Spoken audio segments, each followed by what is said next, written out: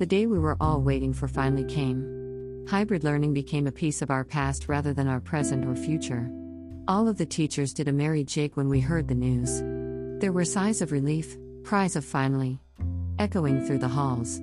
The last 2 years have certainly taken a toll on us, and we were ecstatic that things were going back to normal again.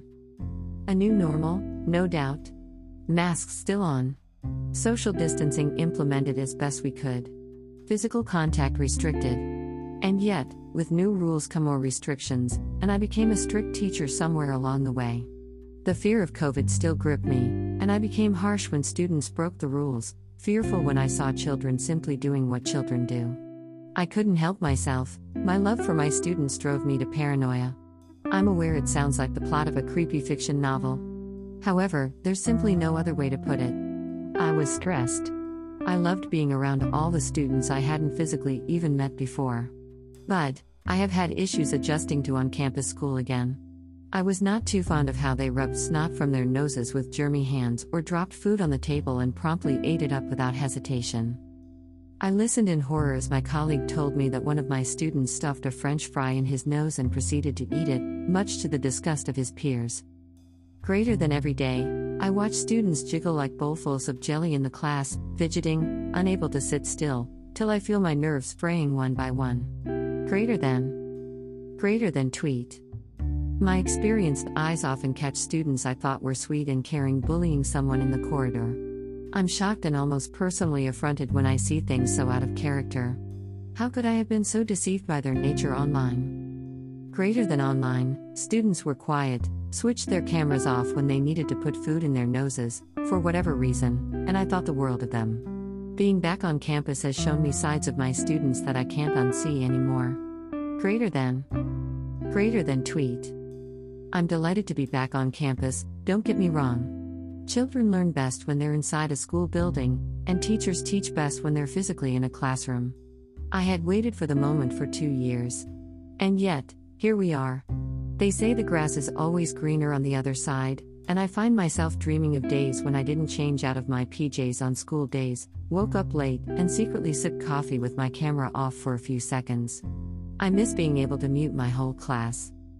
I believe that teachers have suffered during the pandemic along with their students. After upskilling ourselves tremendously during COVID, it sometimes feels like a massive shift happening all over again. I did not think I would need so much time to adjust. However, sometimes the noise in the corridors won't let me check my papers properly. The whining of a student over a minor boo-boo makes me feel impatient. The hectic routine of on-campus life leaves my feet sore, my brain boggled, and my mind craving for peace. But when I lie in bed at night, I smile while thinking about a joke my student made. I think about the material I would like to show them the next day. I plan strategies on how we could play hooky with the curriculum and play games together to bond. I worry about a few kids in my class and spend my time researching ways to help them out. Finally, I drift off into a deep slumber of contentment. Greater than these thoughts keep me going and reassure me that I am doing right by these kids. I may not be the most patient person at the moment, but I want to be better for them. I know I'll get there, and my students will guide and help me. Greater than tweet. I know teachers around the world are feeling burnout and are quitting. I now understand why. I think the same way some days don't seem worth the effort. I believe it is essential to understand each other and support each other in good times and bad. I say this because it seems like times are really, really good, yet some of us are not in a good place at all. And we hide it because we could come across as ungrateful or undeserving. Always remember to talk to someone if you're low. You're never alone. Although the grass always seems greener on the other side, you'll get through this. This too shall pass. Until then, enjoy the little things. Laugh with them as they dirty their faces and make silly jokes. Enjoy their youth and innocence. Remember the things that made you love teaching, and live day by day. One fine day, you'll see that life is good again, no matter what path you choose.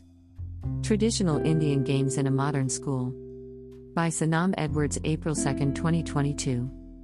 Math Multiplication Mania, a Times Table Game.